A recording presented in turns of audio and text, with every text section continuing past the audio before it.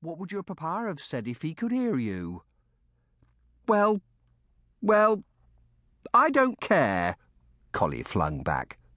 "How can I be expected to like Uncle Jasper when he doesn't like me? Nor Aunt Serena either. Oh, they pretend to like me.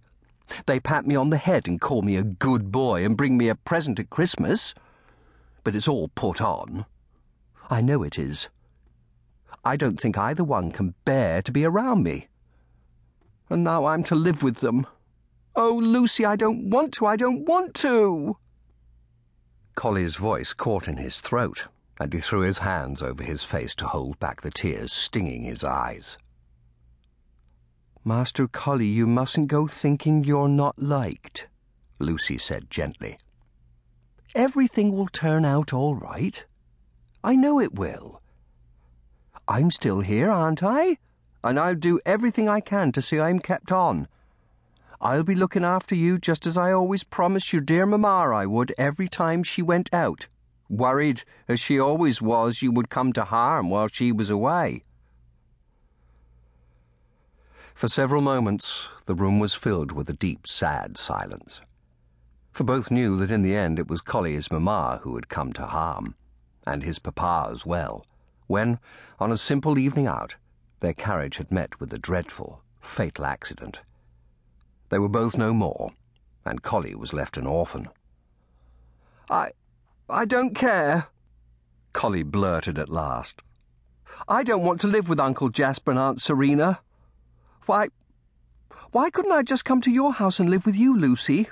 I'm certain they don't want me and would be glad to have me gone." "Oh, dear Master Collie," Lucy could not hold back a rueful smile. "You living in the small cottage I share with my ma and pa when I'm home after all you're used to here? I have a grand picture of that, I do. You wouldn't be allowed to come visit, much less live there, no matter what you might think." Then perhaps I could go live with Jonas," Collie said brightly. Jonas Winkle being his tutor and someone whom he liked very much. "I could have lessons every day and—" "Master Collie, you mustn't be silly," Lucy interrupted. "It's here that you're going to stay and you will be just fine." "No, I won't. You don't have to keep saying that. I'm not going to stay here, not with those people who don't want me." Collie flung back his head defiantly. "And I'll tell you what I'm going to do, Lucy. I'm going to run away like Jeremy did. Yes, I am. And there's no one can stop me."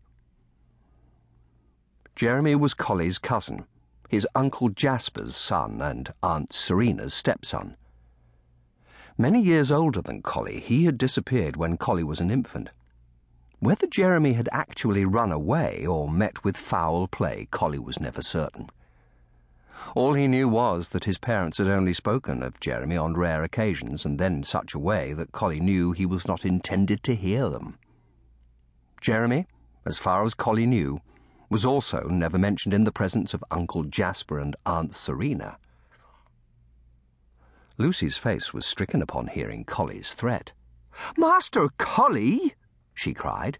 "You'll do nothing of the kind. How can you be thinking such a thing? Where would you run to, pray tell? And think how frail you are and how very nasty and cold it is outside. Think what it would do to your poor chest. And, oh, Master Collie!" Lucy threw a hand to her mouth, stifling a gasp of horror. "What if you got lost wandering about in the dark and then fell into the river, so swollen now from the rains? I really don't want to hear another word said about running away." Well, all right then.